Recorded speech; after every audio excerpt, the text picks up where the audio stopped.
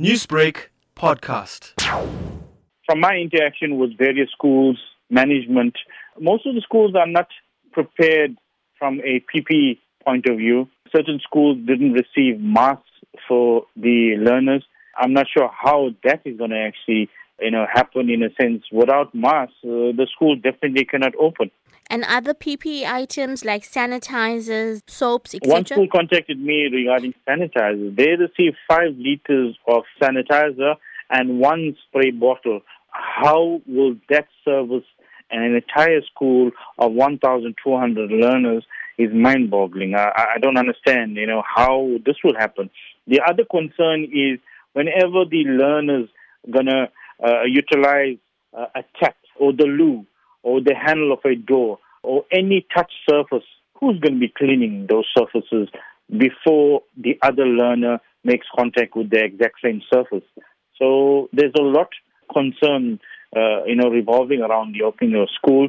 Now, Bilal, I know with your organization, you have interaction from teachers, learners, and school management. When you talk about the sanitizers, can you confirm if this is for the entire school population, being the grade 12s and grade 7s, or just the school management?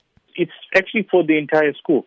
So it's really a serious concern. It's okay if it was one small operation, one room that, you're going to utilize that. But for an entire school, serious concern with regard to the safety of learners. Now, from your interaction with parents, what have been their views with regards to them actually sending their children to school or not come next week? Look, 99% of the parents, guardians are not comfortable, with regard to sending the kids back. Most of them are actually scared for the well-being of their child. We're not saying schools mustn't open. We're just saying that schools are not prepared with regard to the safety standards come 1st June. Newsbreak, Lotus FM, powered by SABC News.